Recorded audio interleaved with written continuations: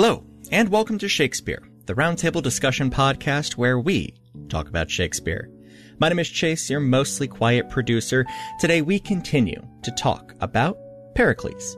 Make sure to check us out at our new home, shakespearepod.com, the rest of the network at ghostlightmedia.net, and our revamped Patreon at patreon.com/ghostlightmedia. And now, on with the show.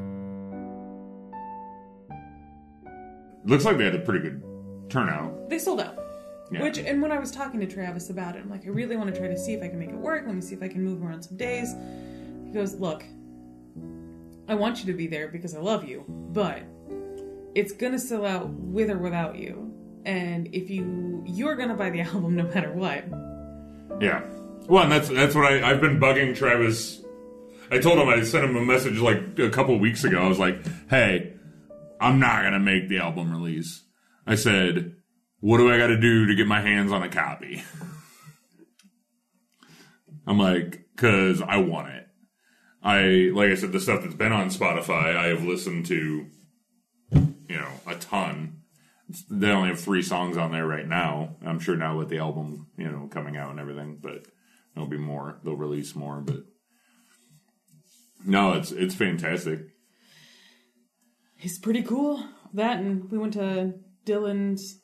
Chase came with me to Dylan's. If I'd have remembered that was going on, I would have been there too. I wanted to be there. Funny shit. That was so fucking funny. I wanted to be there for Dylan's thing. I wanted to support. I love supporting my friends and the stuff that they do. So for those of you who are joining us mid-stream of consciousness, what we are talking about is the Wire season 6. Yes, the Wire season 6, season 2, season 1. Is it season 1? Season 6, it was season 1? Wire season 6, season 1 was Dylan's Stretchberry. Yeah, friend of ours from Theater Fraternity Days, Dylan Stretchberry, a big famous Hollywood actor. He's not famous yet, but he will be. But what he should be. He's been in some stuff. So when he talked about getting this project together, he kept reaching out to people from BGSU who are out in LA doing the tech part of it. So there's a lot of people who are from the program, who are out there, who are making it happen. Mm-hmm. And I thought it was cool that he did that. And looks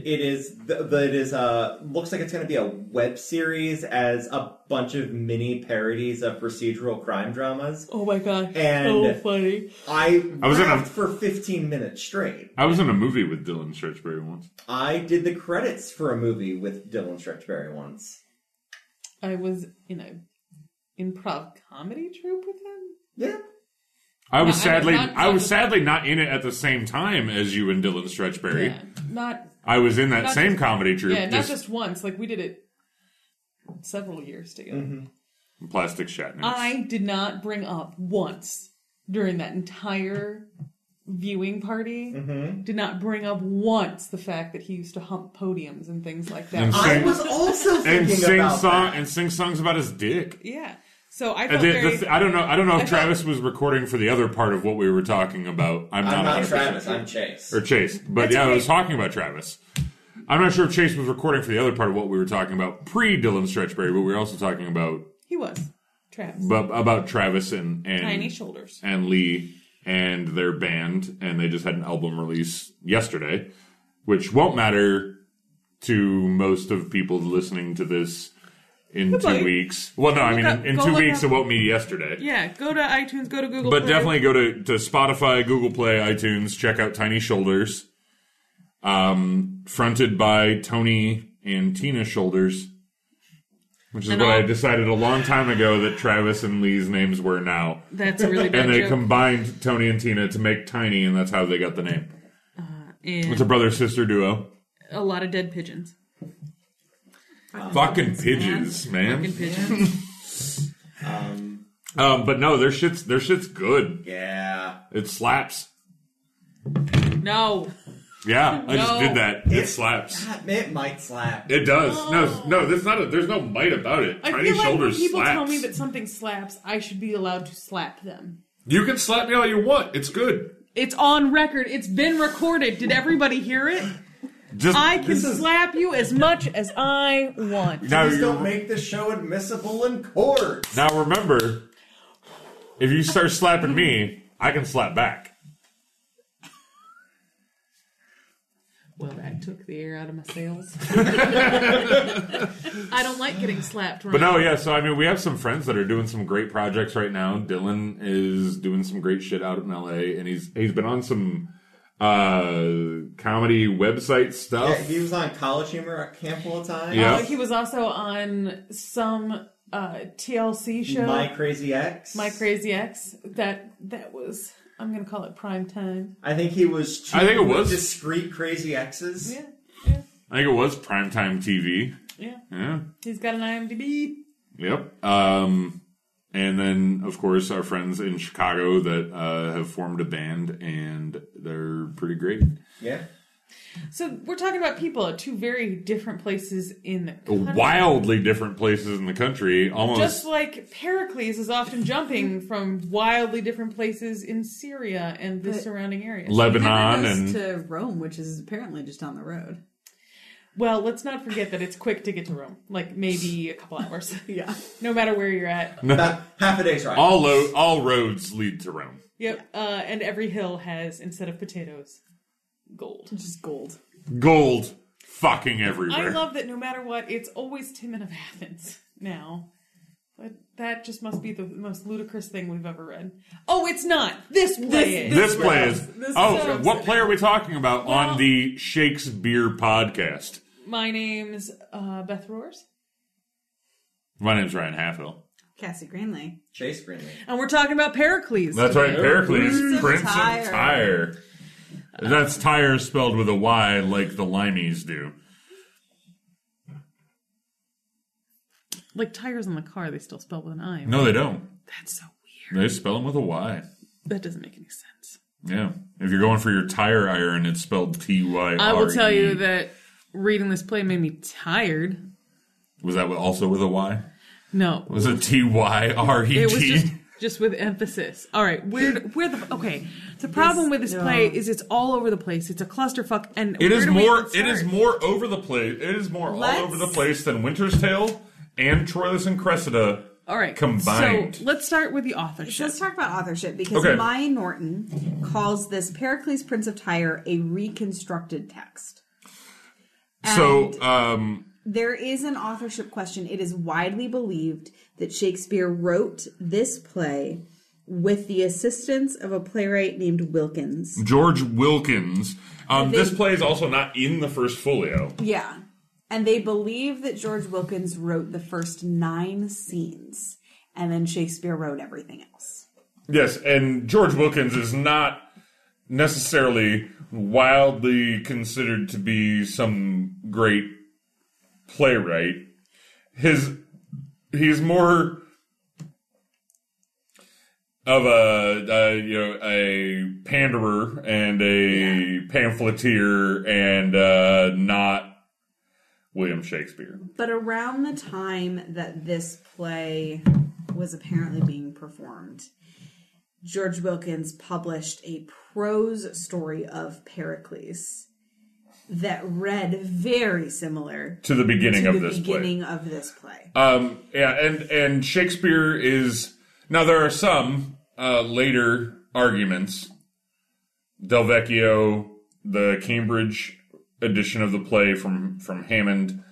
Modern editors, however, look at it. So Del Vecchio and Hammond are like, no, Shakespeare wrote this. And there were always some arguments about, did Shakespeare actually write this? Did he write the whole thing? Whatever. This one is a shared authorship, in my opinion.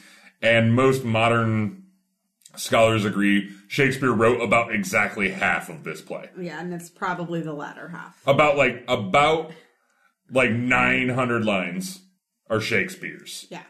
And honestly, the better half of the play. Yeah, the better half of the play. The part that makes a little bit more sense. The part with pirates and hookers? And the part that harkens back to other classic Shakespeare tropes. It's true. You know Shakespeare started writing as soon as he fucking lit up the fucking incest daddy with lightning, that's probably where Shakespeare took over. He's like, yeah, that was weird. So Well, Zeus. even that is just kind of like shoved in the middle in a scene, and then we go right back. Oh, it's a bygone phrase. It's Yeah. like, oh, hey, by the way, But we have pirates. We have the dead coming we have back the best. to life. We have the best brothel in all of Shakespeare. We have the best brothel in all of Shakespeare. There are other brothels in Shakespeare. None of them are as good as this brothel. We have people They coming may back be to more life. successful. Oh, what? Okay, better and more successful. I am putting on separate pages here because yes, more successful brothels where people actually sleep with the prostitutes in said brothels. Those exist already in Shakespeare. But what didn't exist until we got to Pericles, Prince of Tyre, was a brothel where they didn't sleep with the hookers. best little whorehouse in all Shakespeare. The best little whorehouse in Mytilene. Oh, yay. Run by Pander and Baud. And Which, if those two names don't say we're people that run a fucking and whorehouse. those are very Shakespeare names as well. Oh yeah, he loves to give names. He loves to name people after their jobs. And I'm going to connect this to another pin that I have, which I had tagged off of the language pin, and my pin is specifically Gower's weird ass meter. Because when Gower talks in the first 3 monologues that he gives, his meter is all over the goddamn fucking place. Oh yeah, he's not in. It's almost in meter, but it's It's not, stuttering. yeah. It doesn't flow. It There's- does not read like Shakespeare. There's a weird staccato Yeah. to the way that Gower To is. sing a song that written. old was sung, from ashes ancient Gower has come, assuming man's infirmities to glad your ear and please your eyes, it hath been sung. That's okay, but you get to a point where every once in a while it throws in a line that's in a completely different meter, and it just doesn't read smoothly, it doesn't read fluidly until about halfway through the play, and then all of a sudden Gower starts sounding like a Shakespeare person. So, The fuzz. Because Gower's meter is always different. It's never iambic pentameter until the very, very, very end. It's always more tetrameter, which is No, yeah, he's never. sing-songy. I think in the very end he's The in very end, I think, is in pentameter. pentameter, but up to that point, he's more often in tetrameter. Except for in the beginning where he's just He's, all not in over the anything. place. No, and language, that's a good point to talk about with language. He is in verse. It is just not. It's not up to the quality that I And it's expect not- from Shakespeare. And it's not the same verse. well, and that lends to that authorship. Well, yeah, no, that's where Wilkins comes in. And Wilkins was not highly regarded as any sort of playwright. No, he was a pamphleteer, wasn't he? Yeah, he was, and a panderer. So he's a play wrong. Yes. Good. Yes. Can we fire your husband? No, we can't fire Chase. Oh, I'm about to get beat. But his wife will savagely beat him. I will not. Not Till not everybody leaves. not while we're recording. At least. Do make these admissible. Ew, they're in court. kissing. No, I was getting a firm look. Mr. Kerbab, Miss Kerbab, Principal Skinner with the Closet making babies, and one of the babies fell out and looked at me.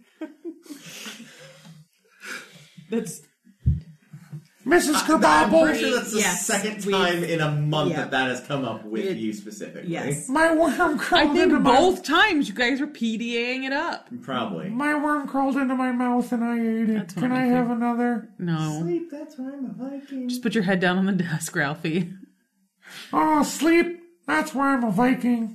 I love it when you put your head down on the desk, Ryan. Yeah, I bet you do. There's no desk here, though. We're going to go back to talking about this play. Yes, okay. So language is an interesting beast in this one because Oh, especially it's all because over of the place. authorship question, right? Yeah, and the I think the authorship also comes up in the fact that we never see this style from any other Shakespeare play. This No. whole consistent We have the chorus in Henry V. I would say the closest thing we have. And we have Father Time in A Winter's Tale, but he's used sparingly. He's not like consistently at the top of every act. Now I'm going to fast forward through this part. Well, the chorus in Henry V is the closest thing we have to Gower. Yeah. This is written... But the chorus in Henry V is not... I mean, yes, it is exposition. But Henry V is still telling a continuous linear story. But and that's the difference. Gower shows up to say, awesome, so we've wrapped up this little chapter of life. Now we're going to jump ahead. We're going to jump fucking 18 years. And even there's parts in which Gower goes, man, these scenes really jump around a lot. It's really to save you time. And trust me, everybody, we're just making them speak all the same language so you can understand them. And so Gower not only, like... Yes, he's exposition, but he also throws in here every once in a while, like, man, structure of this play is weird, huh? Well, he throws in some fucking lines like what's that? Burl Ives in Rudolph the Red-Nosed Reindeer. Yeah. Oh, well, I got a real story for you. Yeah, let me tell you this tale of Pericles and his dead box wife. And his fucking dead box wife.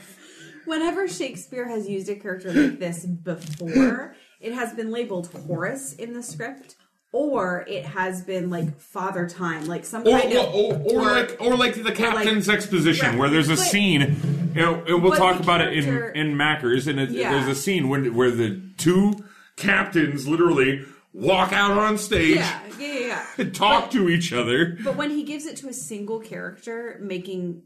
monologues like this, it is either a chorus or it is some abstract concept. Not time or not some jackass who wrote a book about this guy. Like, Gower was an actual person. He wrote, it'd be and like, the worst part is you cannot subtract Gower from this play.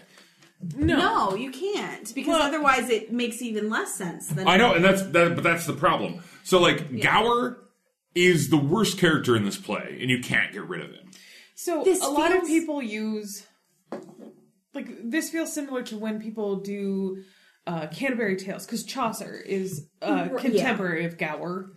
Oh, yeah. So when people decide to do Canterbury Tales, they're telling these disjointed stories. They throw Chaucer in the middle there to kind of give us a through line. Well, it's because Canterbury Tales was never meant to be a play. But just in the same way that those are disjointed, these are... also disjointed stories along the same person's lifeline. But Canterbury Tales was supposed to be separate stories. Well, Gower's original poem wasn't supposed to be a play. But it's like if we were going to write a play about fairy tales.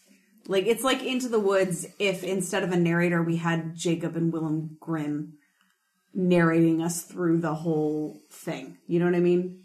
Like, they're bringing back the quote-unquote original author to make commentary on the story being told. And that is like I said, it's Burl Ives. That is not a Shakespeare like in Muppets technique. Christmas Carol, where they use... Where they put Charles Dickens in, but that is brilliance. So it doesn't Look, the best thing about it, and it's already pinned because it's perma-pinned in Cassie...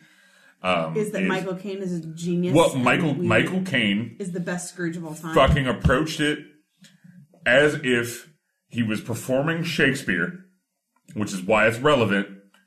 And he's like... I love that he points to me like I give a shit if something... Well, you were going to fight me on it.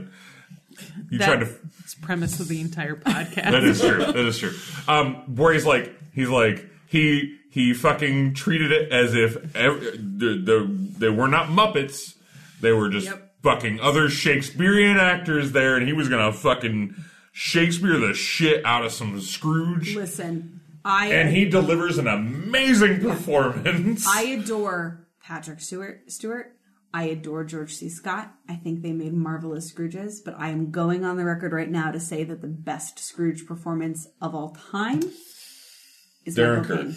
Oh, well, Darren Kerr was also a very good Scrooge. Darren Kerr was but Michael Caine. Good Scrooge. Touch my robe. But Darren Kerr wasn't also that wasn't Scrooge. Fighting in a high gravity, which is also being the best Scrooge with Muppets as almost all of the co-actors. Darren Kerr wasn't Scrooge. Tyler Ward was Scrooge. Darren Kerr was Ghost of Christmas Present. Yeah, that's right. That's right. You're right. That's right. Either way, touch my robe. Touch my robe. But yes, so that's... But no, Michael Caine Shakespeare'd the shit out of that, and so... Michael's favorite, my son's favorite character today from his... He's watched it before, but this is the first time he remembered it. He said Christmas present. Isn't Christmas present awesome? Yes, agreed. So, Yeah. Come in Michael Caine. and know me better, man. Did I already say that? I did. All right. Come in and know me better, man. I just wanted you to know he doesn't give a shit about what Michael Caine did. It's Christmas present. No. It'll come. But Christmas present is fucking ridiculous. They also, that. those two fought me tooth and nail. They're like, no, Mom, we don't want to watch this. And then, of course, It's gonna be 5 minutes later. Before, like, it was just showing the rooftops of London, and they were both, like, wide-eyed. Oh. That happened with Jungle Book yesterday because I showed Izzy, started showing her Jungle Book for the first time, which is the best Disney movie. I don't care. I'll fight anybody. It's the best Disney movie. That is an opinion you hold when you would love having a fight. You and James have the same opinion. Excellent. I would love sharing opinions with 3-year-olds. You don't. He's 4 now. Oh, I love sharing opinions with 4-year-olds. And look, I don't know how old your crotch rockets are. We call them crotch goblins. Thank you. I only know how old the oldest one is because he's the same age as mine. He had a Jungle Book birthday party. You were at it. Look, I don't remember. Okay. Look, I don't kids' birthday. The Beetle Vultures are pretty amazing. All right, I we're so off topic. We're so off topic. I don't kids' birthday. I do not kids. Yeah. I only kids because my friends have kids and I have one. Okay. Anyway. So speaking of fathers and daughters. Speaking of fathers and daughters. Not. Whatever. Do we want to go to fathers and daughters, or do we want to go to Gower is awesome? Let's go. How awesome is he? So touched on this a little bit. I didn't realize you wrote that on the That's what the pin says. So my pins are hilarious. The audience is missing out by not getting to read them. Yeah, it's true. It's true. So, it's true. They are. Gower, that's so good. Gower for me is a beautiful piece of meta theater. Mm-hmm. Brecht before Brecht. Sorry, I have opinions about Brecht, and they are. Everyone has opinions about Brecht. Even if you have no idea who Brecht is, trust me, you have opinions. Everybody has capital O opinions about Brecht. Awful. Awful starts with an A. Officially awful. Or were you saying awful like OFFAO? OFFAO. All right, sure, we'll go with that. Ufel. No, that's awful. It's a word. Okay. It means innards. Yeah. Yep, it's awful. Gross shit. That is gross shit. Anyway, Gower. So anyway, Gower. All right, so throughout the play, these little little bits of Gower coming up, where he tells us things like, I know I'm long-winded and all I do is make this play longer. It's as if he's apologizing for these people having to sit through the fucking play to begin with. Which is great. In a play like this is great. It's great. So he's constantly apologizing. He's constantly I taking liken the time him, to be like, so, yeah, we've jumped around a lot, huh?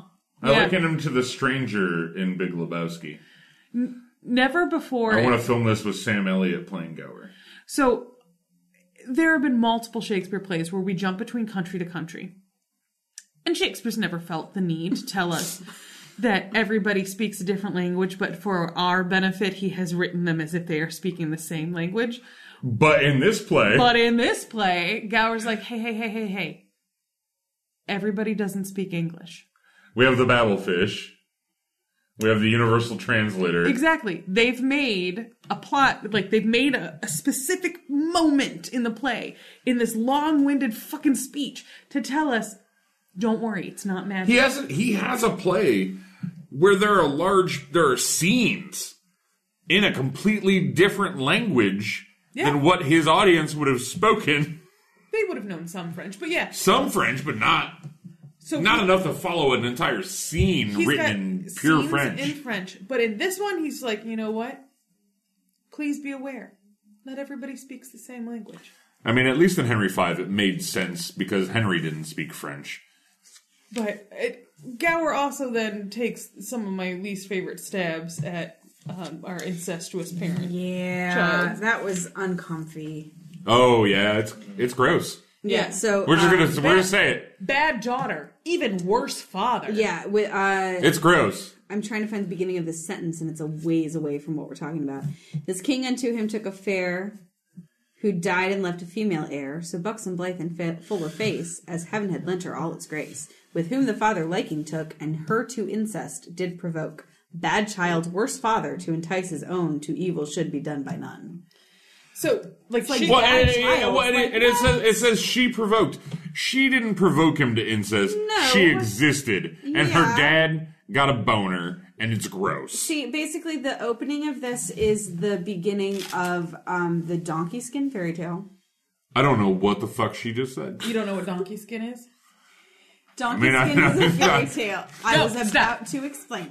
Donkey Skin is a fairy tale. It's an upsetting fairy tale where a king marries a queen who's the most beautiful woman in 7 kingdoms. She gets sick and dies. She makes him promise on her deathbed that he will not marry again unless he marries someone who's as beautiful as she was, because otherwise he will spend that second marriage comparing his new wife to her. And so he kind of goes mad with grief. And then when he stops being completely mad from grief enough to pay attention to the world again, he notices, hey, my daughter is as beautiful as my wife was. So I'm going to marry her. And then she goes, I don't want that. And so she's like, prove your love for me before you marry me. And she makes him make her a dress that's as brilliant as the sun and a dress that's as radiant as the moon. And then she wants a dress made out of a donkey skin, which she uses to escape. So no actual incest happens in the story, but it definitely wants to. It's a very unsettling fairy tale. That's fucking gross. Although there is a really wonderful novel called Deerskin by Robert McKinley that's an adaptation of it. Also darkly and deeply unsettling, but well done. Anyway, so the beginning of this whole thing reads like that story to me because... Yep, podcast is over. It's I upsetting. made Ryan uncomfortable. I made Ryan uncomfortable. Well, he is the father of a daughter. It's true. Well, that doesn't mean anything. It puts you on a very different perspective. but everybody has women in their life. Yes. You have a mom, whether they're part of your life or not, and it's just disgusting things So, yes. The concept of Gross. incest is something that, plays touch on it all the time. Literature touches on it all the time, and it is always the worst of the taboos. Mm-hmm. There is nothing... unless you're the British royal family. Well, then it's how you make your blood real nice and thin, so it just comes out. So it comes out so easy. Also, it's how you get those weird lumps on your head. And Habsburgs are weird. Inbreeding is bad. Inbreeding is bad. Inbreeding is Don't bad. marry your cousins. It's less the British royal family, more like the Habsburgs. But no, I mean, yes, I have a daughter, and so maybe it is a little more gross because I have a daughter. Well, but at the same time, it's gross to begin with. Well, yeah. It becomes more. I think it becomes more viscerally upsetting. And so this ties into another thing that we wrote down, which is how do we and how does Gower and how do the characters in the show react to? I just put daughter because she doesn't have a name. She doesn't have yeah. So She's just the daughter. of the incestuous king. How do we react to her? Gower accuses her, has her equally complicit in what's going on. Pericles wants to marry her until he finds out that this has happened, and it isn't that she's spoiled or that she's no longer a virgin. It's that she engaged in this relationship and he wants the fuck out before people I don't know if he's running away from her. But there was a moment he could have saved her. Yeah. Except no, he couldn't have because he would have been murdered. Oh, but if He's not running away from her. Right. He is running away from But he makes knives. he makes comments in there about the only thing he could no longer the only thing he could have done is kill her dad. Yeah, he because could have saved her. Yeah, her dad was going to continue to send people to murder him. He doesn't run away because she is in an incestuous relationship.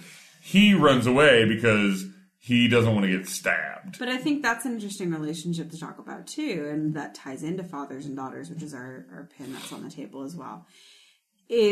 So this king, Antiochus, has set up this horrifying display where he's like, I'm going to put my daughter's hand in marriage up for grabs from anybody who shows up. One of yours, though. But you have to solve this riddle in order to be able to marry her. But solving the riddle means finding out about the relationship. And so it's a double-edged sword for him. It's like win-win for him. Because either they come in, they can't solve the riddle, they go away, and he doesn't lose his daughter. Or they come in, they solve the riddle, he kills them because now they know his secret. Ugh. And then they don't get to marry his daughter. So he's Well, he doesn't want anyone to marry his and daughter. I think He that's just why he's put together like this particular. Then claim that your test. daughter will have no husband and be done. Well, Yeah. I agree with you. Also, don't be an don't incestuous fuck your king. child. Like, that's number one goal. Don't do that. Like number one. First thing, you're having a baby. Don't fuck them. Asimov's hierarchy of anti-needs. I'm in love with you right now. Anybody who brings off Asimov's rules of robotics and tries to make them into parenting rules. But yeah, the first rule of Parent Club is don't fuck your kid. Second rule of Parent Club is what? Second rule of Parent Club is if you're fucking your kid, don't make a riddle about it.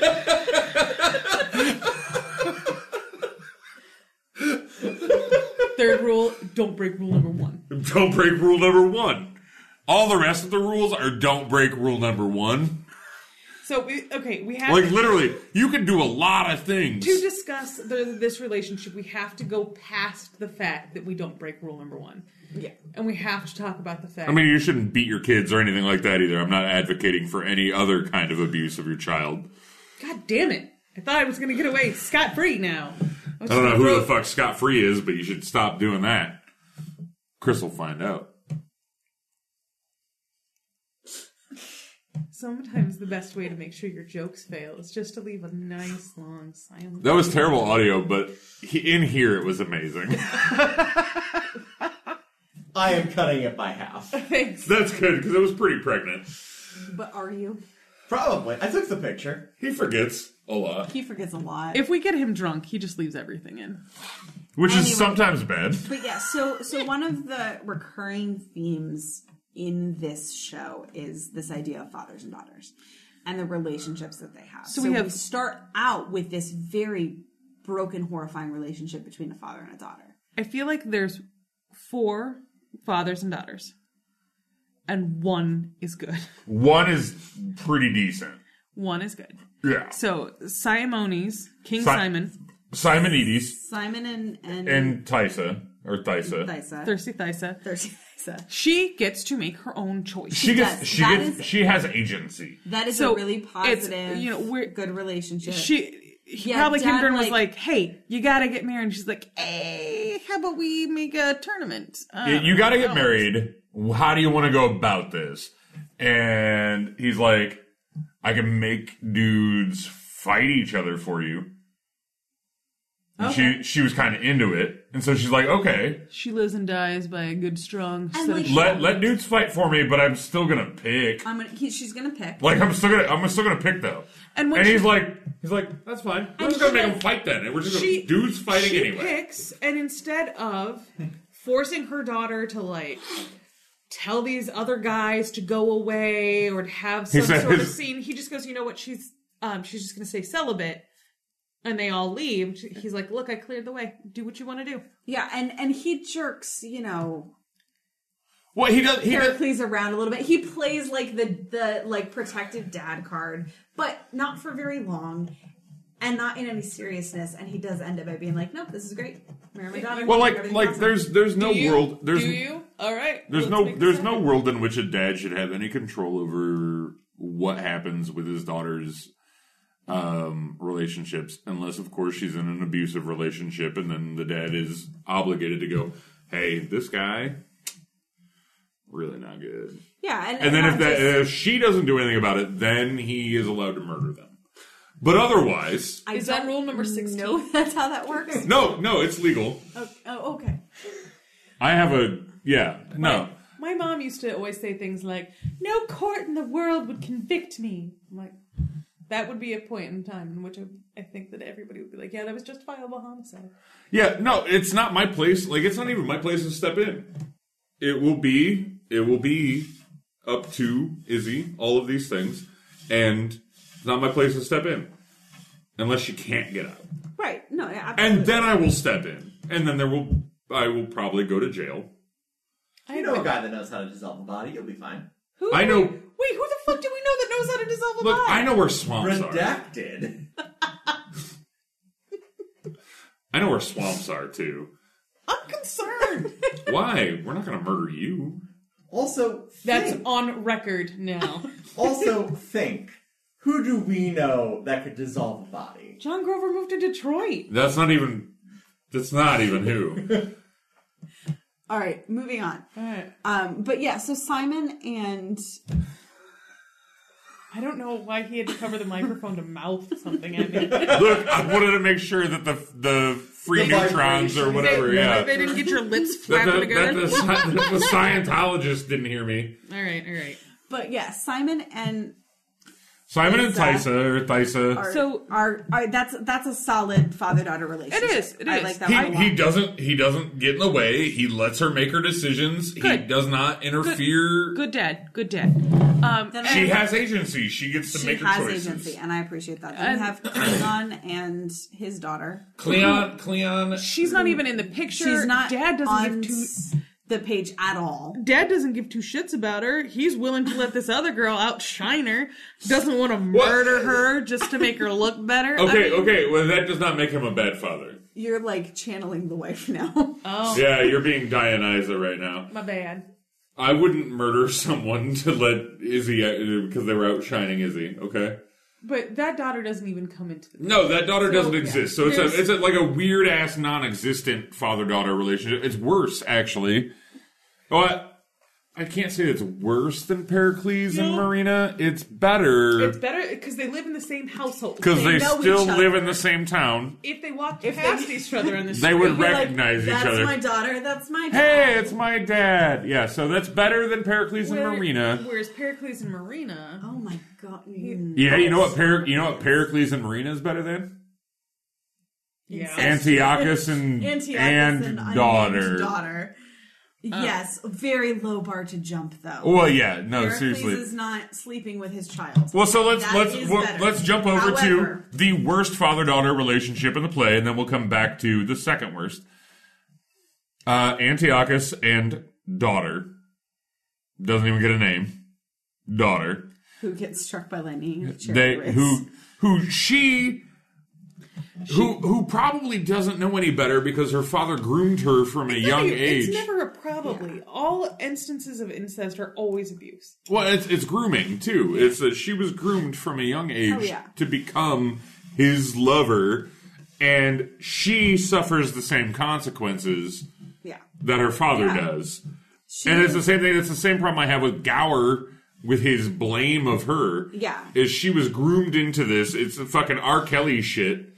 She is a victim through and through.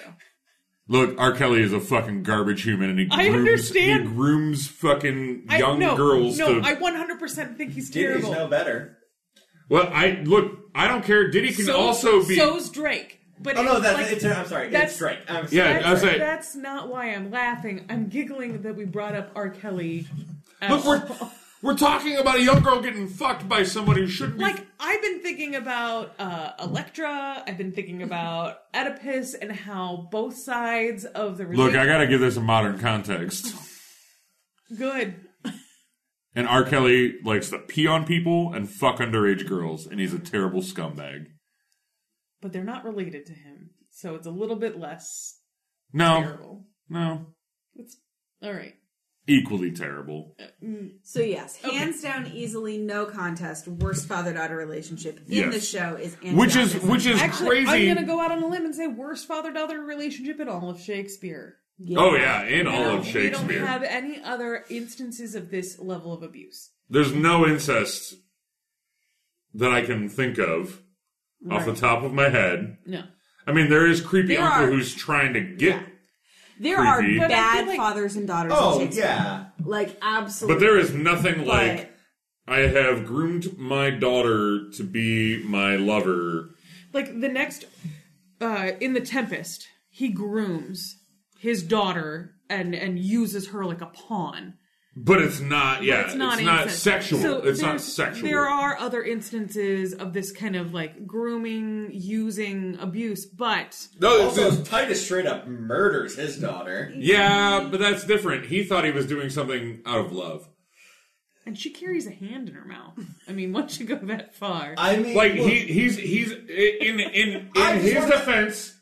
In his defense, he's defend Titus now. That's what Antiochus has brought us to.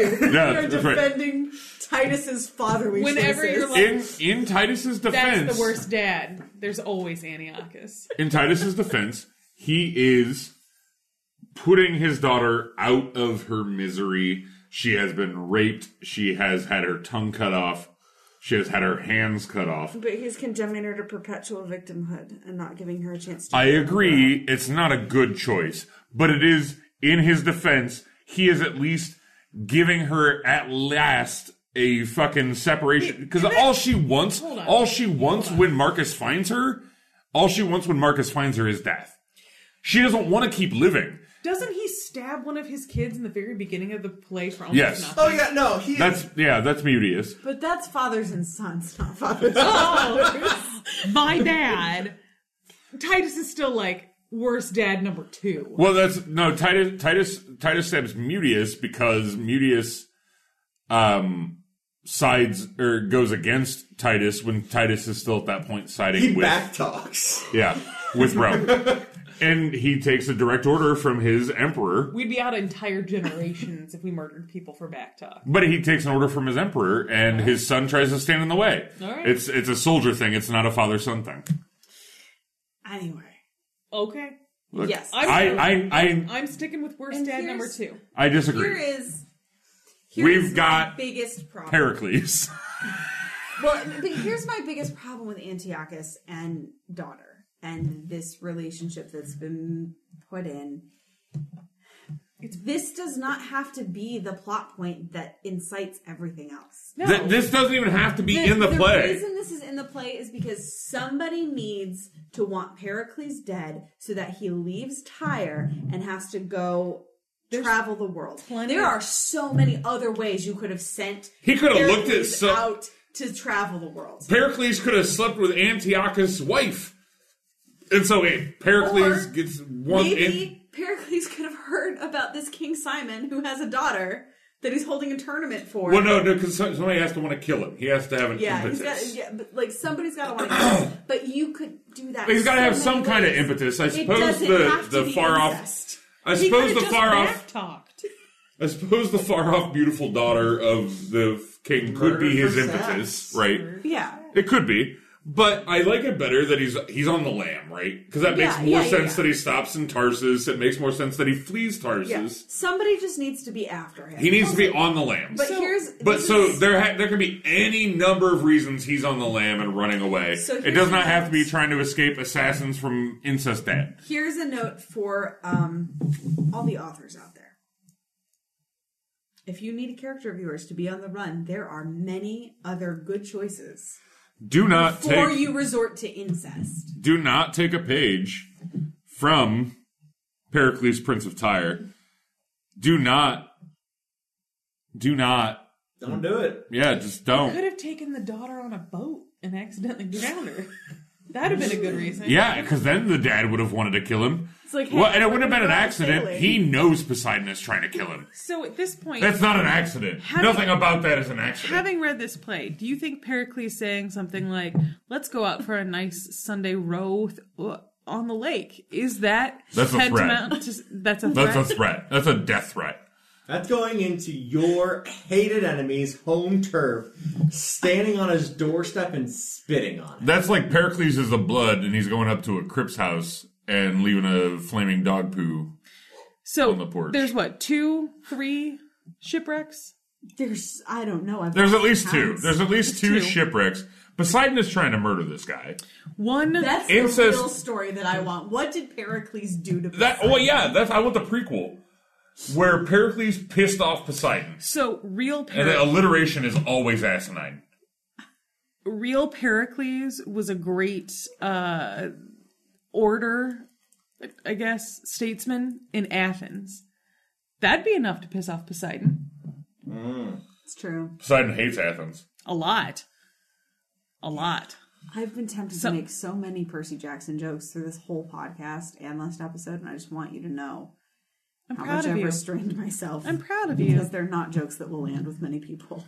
Yeah, I know that Percy Jackson's like Percy Jackson's awesome. He's the Greek mythology Harry Potter, right? Pericles is the son of Athena. That's all I'm going to say. Solves all our problems. It does.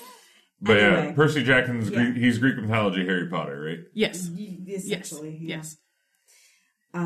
If the Half-Blood Camp is... Oh, but now I want Harry Potter and Percy Jackson to have a sass-off. Be everything. But not... But Harry Potter is a bitch. Especially in the Order of the Phoenix. Anyway, so that's worst father-daughter relationship in this play. Let's talk about second worst father-daughter relationship in this play, which is fucking Pericles and Marina. I don't want to have to raise my child on my own. Will you do it for me? Here, Licorice. Raise my kid. And I also don't want you to live in the same state. I don't want to be involved at all. We have a word for that. It's called closed adoption. It's also called abandonment. That too. He abandons her. He abandons her and doesn't communicate with her. And he tells Licorice, like, let her know her parentage. Let her know where she comes from. Let her know how important she is. But she's not important enough to be part of his life. Nope. He's not in danger anymore. He knows he's not in danger anymore. That's what one of the dumb shows in the middle of Gower's speech about him getting a letter is the one that says, Incest King was hit by lightning. You can come home now. I love Helicanus. Helicanus is the best. We all need a Helicanus. Me too. We're going to have to come up with like several lists so we can rank things. And maybe it'll be an episode called I'm Right, You're Wrong. The world's best aide-de-camp, Helicanus. Like, seriously, if you're... I was going to go with world's best friend. What? Ooh, I don't know. Horatio real good. Horatio is real good, but Horatio doesn't end up keeping him alive. Guys, that future episode of the podcast is not this episode of the podcast. I know. But we're probably gonna throw down when time comes. Probably. And I can't wait to see it. But we're going to. So, adaptations. Any adaptations? Well, let's finish with fathers. Okay, fathers. I'm tired of Pericles incest is. daughters. We're done with incest. We're talking about Pericles now and how but he's horrible garbage. he is. We He know is he's garbage. He throws his kid away. And then like. Then 18 years later. What makes me so mad is like when he goes to Tarsus and Klingon tells him your daughter died, and he like makes this huge show about how upset he is and how angry he is. And I'm Bet like, you haven't even seen your daughter in 18 years. You could literally walk past her on the street and not know who she is, and I know that because you do. That's true, though. That's true. Like, you don't get to be upset that she's dead because you actively did not make her a part of your life. No, you he purposely didn't make her a part of his life. So I'm sorry, but you don't get to be upset when you learn about her death. If you cared about her feelings, I am gatekeeping his feelings because they're garbage. Oh God, Jesus Christ! He does not get to be upset about his daughter's death. She's 100% right. If he has actively and purposefully made the choice not to be part of her life. So, do you think maybe part of the reason he is so upset is because he regrets all of his decisions of not being part of her life? Maybe, but like, what was his plan for her? Like, what did he do for the last 18 years? He was gonna go next weekend when the weather was better. Oh yeah, sure, we're gonna play catch next time. And the cat's in the cradle and the silver spoon. Little boy blue and the man in the moon. There we go. When you're coming home, Dad, I don't know when. We'll get together then, son. We'll know I have a good time then. It is probably the first and only time that the three of you will break into song, and I will be able to join in. But yeah, that's. But no, seriously, it's a Harry Chapin shit going on here. I mean, that is what's going on here. And at the end of that song, the dad's sad because by the time he wants to spend time with his son's like, "No, Piss off. I'm good. Piss off, Ghost." Piss off, Ghost. Oh, he's freaking gone. It just... Yes. Yes, okay. If you want to redeem Pericles a little bit, you direct that scene as if the grief is connected to remorse. And it's this moment of, oh no, I could have had time with my daughter, and I chose not to because I'm a horrible human being. But since this is a Coen Brothers movie, it's because he is RUNNOFT. Yeah. Have you never seen No. Oh Brother, Where Art Thou? I have not. He done run off. Because the mom run off, but the dad won't say run off. Oh, So he okay. spells RUNNOFT. Yeah. Yep. But you can But make no, it- like, seriously, watch that movie. I mean, come on, Cassie. I know. It's a modern retelling. It's been on when I've been in the house. It's a modern retelling of the Odyssey. I'm aware. I know that much. And it's amazing. And it's the only Which is a Greek play, which is close to Pericles. It's the only George Clooney movie I'll actively seek out. But yeah, so Pericles drives me crazy because of that and because of how upset he gets, whatever.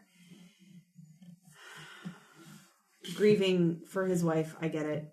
You got some Fine. feelings. I do have feelings about And I think they're valid. So his wife, it's legit, right? his wife is legit. He does You not can expect say to about your find wife. his wife 18 years later because he legit thought she was dead because Licorice said, your wife died after she spewed this out her vagina. Well, and he held her body. He personally threw her overboard. Yeah.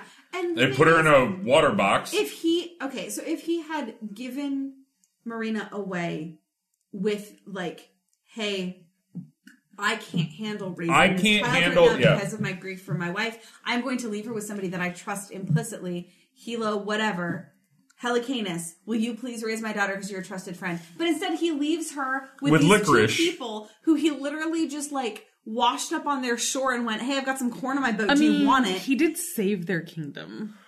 Yeah, So that makes them a good candidate to raise his No, child? actually, that makes them a bad one because they destroyed their own kingdom. Exactly. And I would They're having agree- famine. They're having a famine that can be easily solved by the amount of corn on one guy's boat.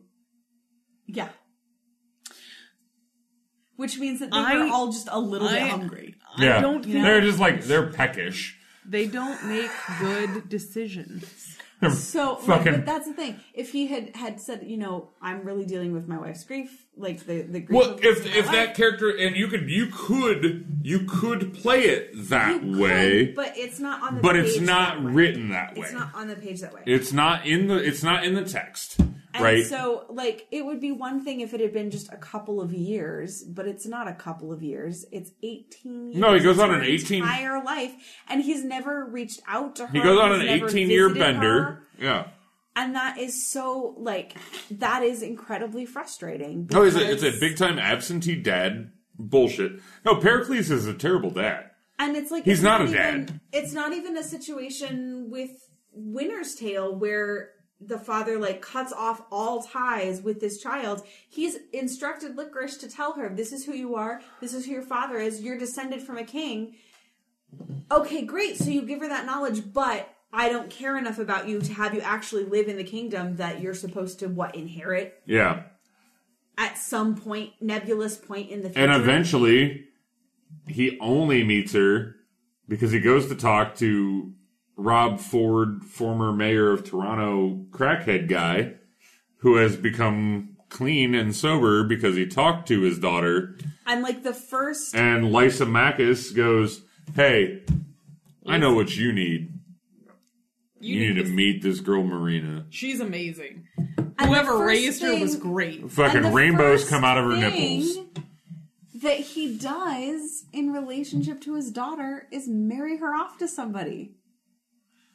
Well, She wants to marry him. She wants to marry Lysimachus. Yeah, okay. In I'll so give much you as that. I think that's her choice. I think that is her agency there. But I also do want to talk about Marina in regards to agency of women, because I adore her. She might have made it into my top 10 female Shakespeare. She has got Just to be able to talk down. She's got more agency than potentially any other female character in all of Shakespeare. She is how I want the end of... Oh, God, what was the last play we read? Measure for Measure. Measure for Measure. She's got... I'm the sister in that... Isabella. She has got the backbone that I want Isabella to have. I don't think it's a matter of backbone. I think it's a matter of silver tongue fairy magic. Yeah. Well, no, but it takes backbone to have that, right? It takes her ability to... When the Duke comes in and is like, Isabella, I'm going to marry you, I would like for them to then go to the next room. And she goes, listen, Duke. And then the Duke comes walking out going, you know what? I don't want to marry her. I'm not going to marry her. Not only am I not going to marry her, I'm going to turn my life around. I'm going to be a good leader for Vienna. I'm going to go home and rethink my life. I'm going to give that nunnery a whole bunch of fucking gold. I love that Marina is kidnapped by pirates, sold into prostitution, and literally shuts down a brothel because she convinces everybody who comes to the brothel to go that they don't want to fuck her. Yeah. And go, be better. Be better. Go be better. No, she has more agency. You're better than that. She has more agency than any other woman in Shakespeare. And Taisia I don't know about that. But I say my best comparison to agency. There are some characters that have a lot. Like Rosalind has a lot of Well, I was going to say my best comparison is Beatrice. Yeah. And Beatrice. But they're very different characters. Well, completely different. I'm not trying not to take away from Beatrice. No. Oh, no. But, it's interesting to me that we're talking about these characters who have a lot of agency, and we always bring up Beatrice, we always bring up Rosalind, and they're very, kind of, brassy Then characters. they've always been in control of their lives. And she's not. She's very sweet. She's very pure-hearted. And I love that she's very much... The flip side of that, she's not, the brash, in-your-face... she's not Kate. She's not sharp-tongued. She's silver-tongued. But it's not, malicious. It's just, I'm not going to accept that this is where my life is. But she's got a fucking steel backbone. She does. She absolutely does. Because she is not going to stand for any of this shit. Well... She's not going to... She doesn't approach it the same way Beatrice would. Beatrice would fucking rip you up one side and down the other with her tongue. Marina is kill them with kindness, and Beatrice is kill them with a knife. You get further you get further with sweetness than with force. Yeah. And Beatrice is force. One thing I'll say about Marina, so when we're talking about her agency, the majority of her life has been out of her control. Yeah. Even to the point of her death. When she is taken to be killed, you're gonna kill me? Yeah, I am. And she is nothing I can do about it. But we don't know what happened in her life for 18 years. We don't, but we can tell, she's placed in a place that is outside of her home. She is raised slightly as an outsider enough that they can kill her and not feel bad about it. And then she's Cleon doesn't want to kill her. And then she's kind of, more for fear than anything else. And then she's kind of swept away. Fear is still agency. Taken by pirates. No choice. Taken by pirates is good. Sold to a brothel. Solid. Also not good and not her choice. But from the moment that she kind of lands in one spot and she's on her own, from that moment on, she doesn't deviate from who she wants to be. She's got a rock solid base. So Beatrice is coming at you, fists flying. Marina is going to sit down and be like, what happened to you in your childhood? She's going to Freud you. That you feel like you need to act like this. Can we talk it through? Can we come up with some better coping mechanisms? I feel like that's what happens is she becomes the counselor for this whole town. Can we talk about this shit? Which is why that's who they go to get. Exactly. The King Pericles has not spoken. It's I know just the girl. I know who you need to talk to. And they go get Deanna Troi. So I want Carlin Campbell Johannes to play Marina. Okay. Yeah. You're going to have to find the right dude to be Pericles for Carlin to be the daughter. So I guess I'm playing Pericles. You were taller. I guess I'm playing Pericles. Her mom could have been tall. Carlin's an Amazon, and that's fantastic about her. But you have to have a big dude to be dad. It's better with a little dude. It's funnier.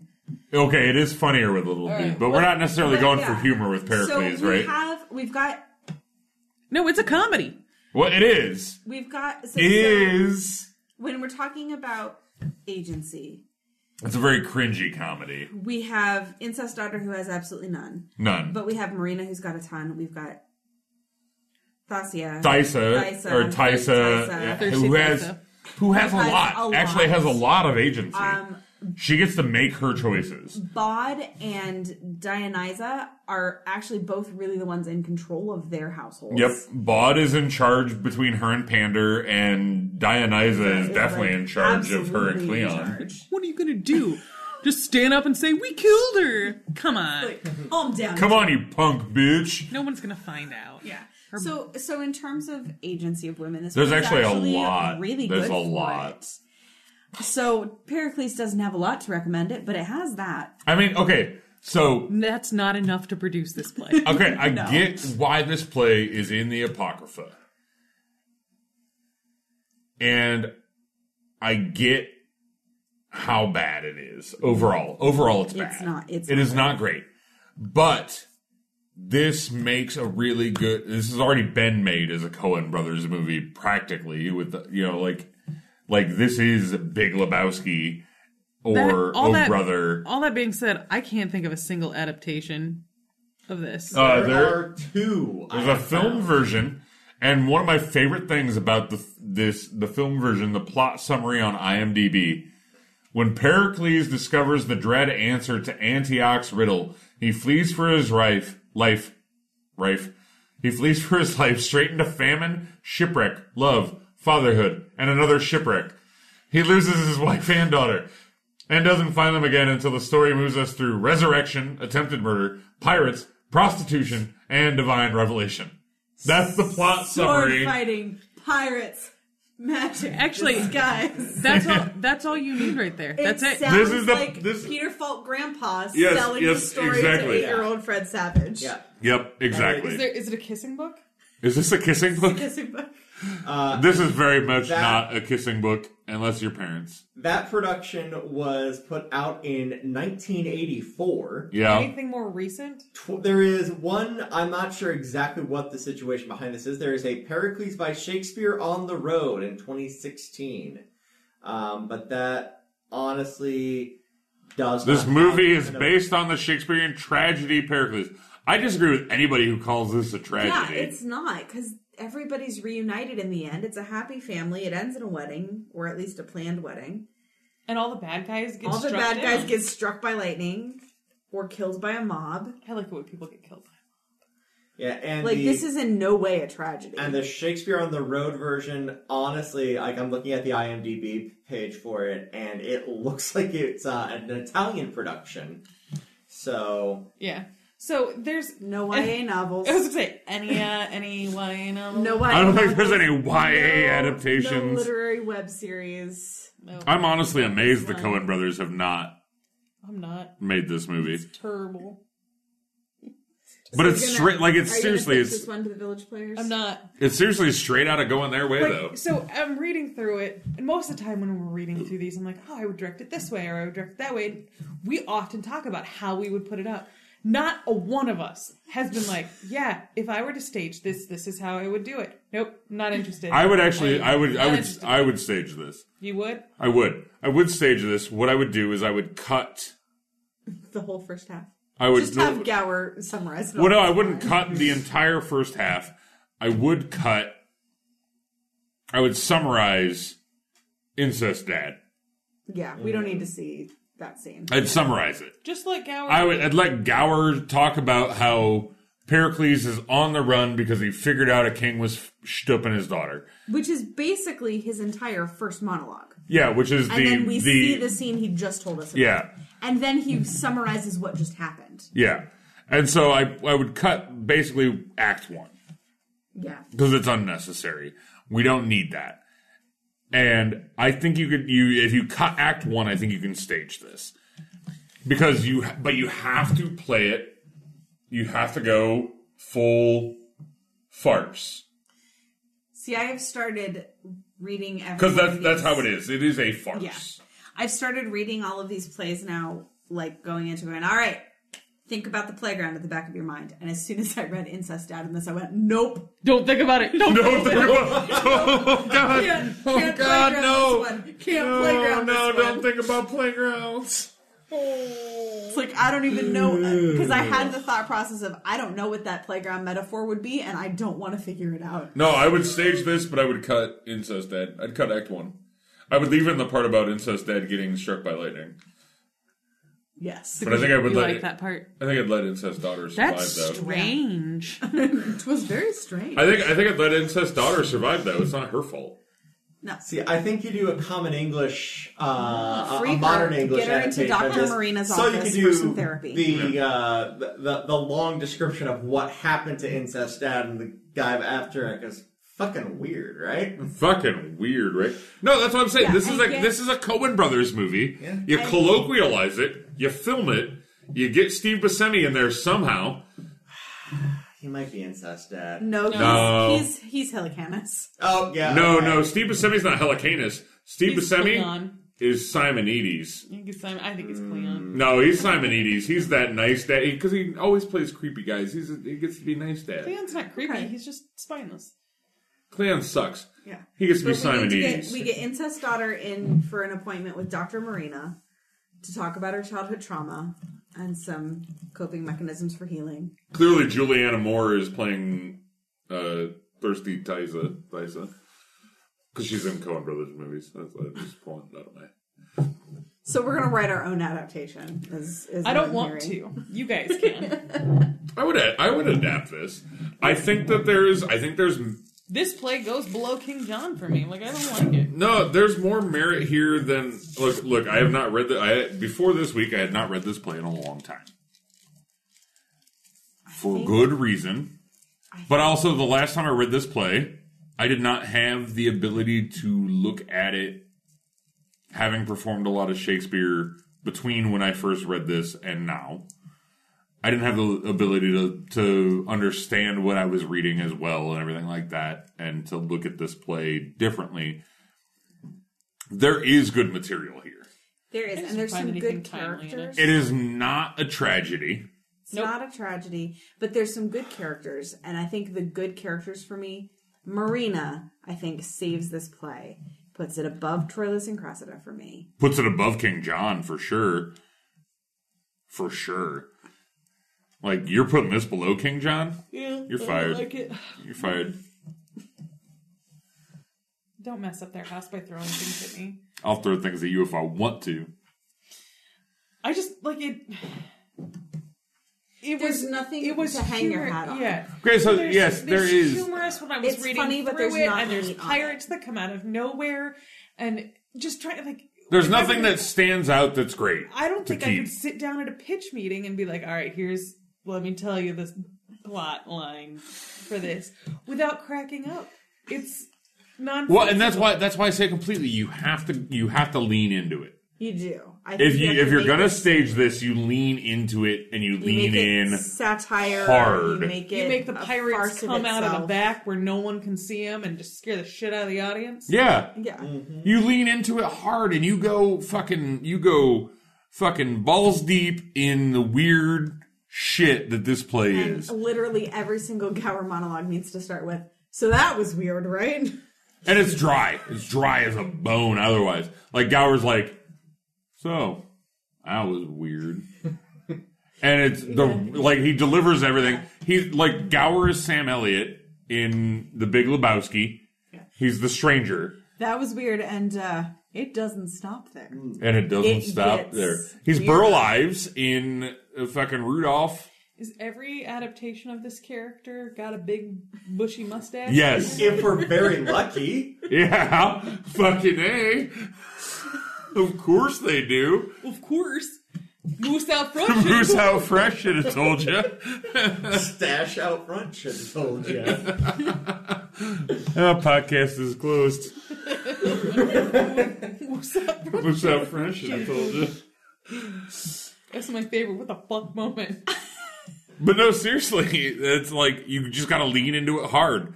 You gotta go all the way. If you're gonna do it, fucking go full straight into it. Lean into it hard. Cut the first act. Because we don't need incest dad. Is unnecessary. You just have to have Pericles on the run because there has to be a reason he leaves Tarsus in the first place. And that's the only reason he's on the run. You have to get him to Pentapolis, but to get him to Pentapolis, he has to leave Tarsus. He has no reason to leave Tarsus if he's not on the run. Yeah. He doesn't really have a reason to leave Tarsus at all. No, he does. He's worried that he's going to get murdered still, and they're coming to find him. Helicanus is probably sending him messages like, hey, get the fuck out of Dodge. Because he did trade corn for safety. Yeah, he traded corn for safety, but it's Klingon. Come on, it's Cleon and Dionysa, and you can't trust them. They're going to throw your daughter off a cliff.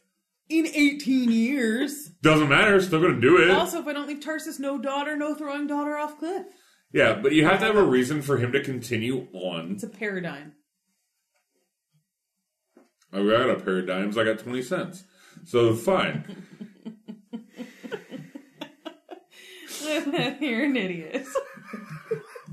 Made you laugh, though, didn't I? Yeah, a lot of idiots do. That's why we laugh at the fool. But yeah, this one's weird. No, it's weird. It's weird as shit, but you can totally do it, but you gotta lean hard. You gotta lean into it hard. Like a weird stamp that we can get that good like the ka-tunk. It's weird and not in the endearing way of Winter's Tale. No, Winter's Tale is definitely better. Winter's Tale had a magic baby. Instead of a floating dead woman in a box. Rich baby. And a This one statue also that has a rich baby. That's it true. has a This rich also baby, and it has a does rich baby. have a woman coming back to life. Yeah. But she was not a statue for 16 years. I did miss that she was in a box when I was reading it. And my You thought they just hucked her? Yeah. You're just like, they just hucked her body overboard. Yes. Pinned the note to her coat like a kid. I didn't know how. So when I got to the scene where she washes up on shore, my first thoughts are, oh yeah, like this washed up on shore, just like the fucking set of armor did. Way to not know how oceans work. And then it was, how did that note survive? He pinned it to her shirt and chucked her in the ocean. That shouldn't be readable. Whatever. Fine, Shakespeare. You're just making shit up again.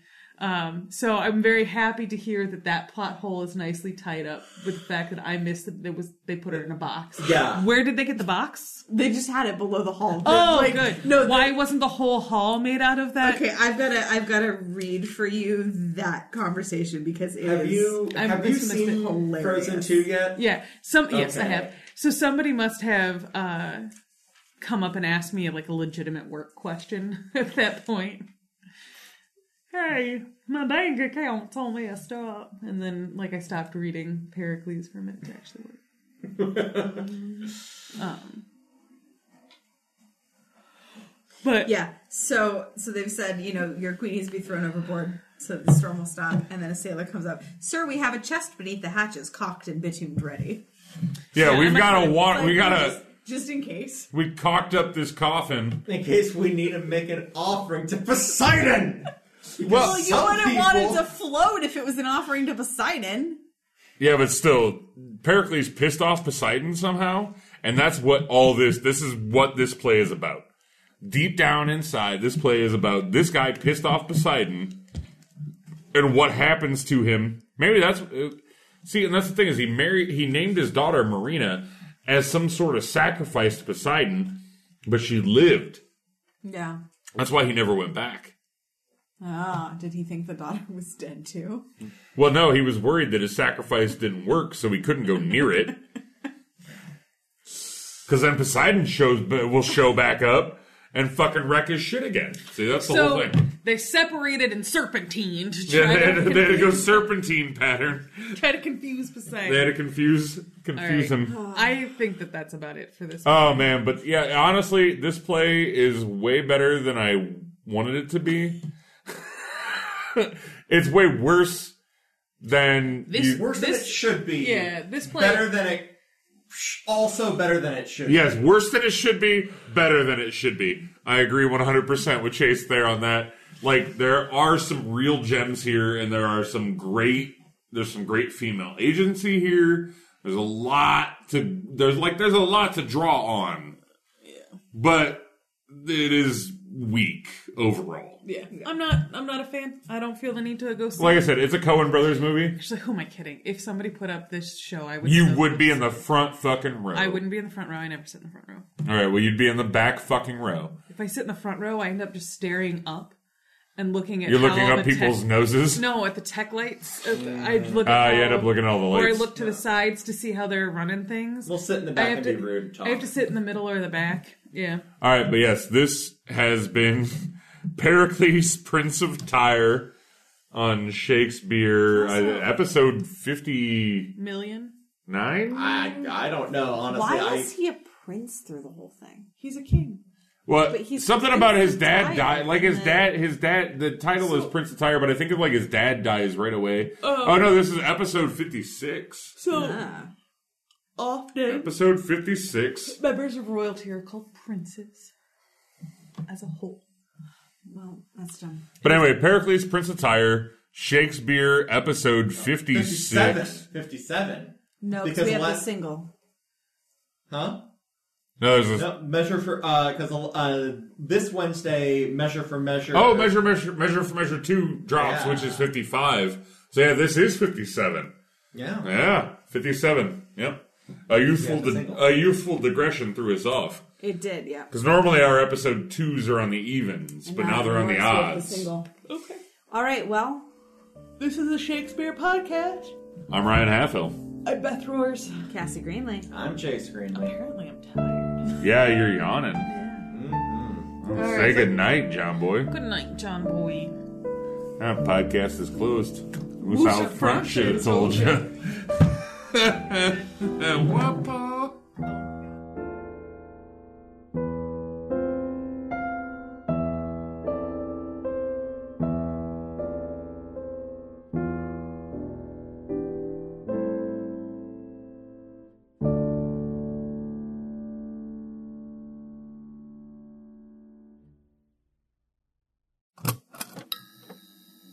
This has been a Ghostlight Media production.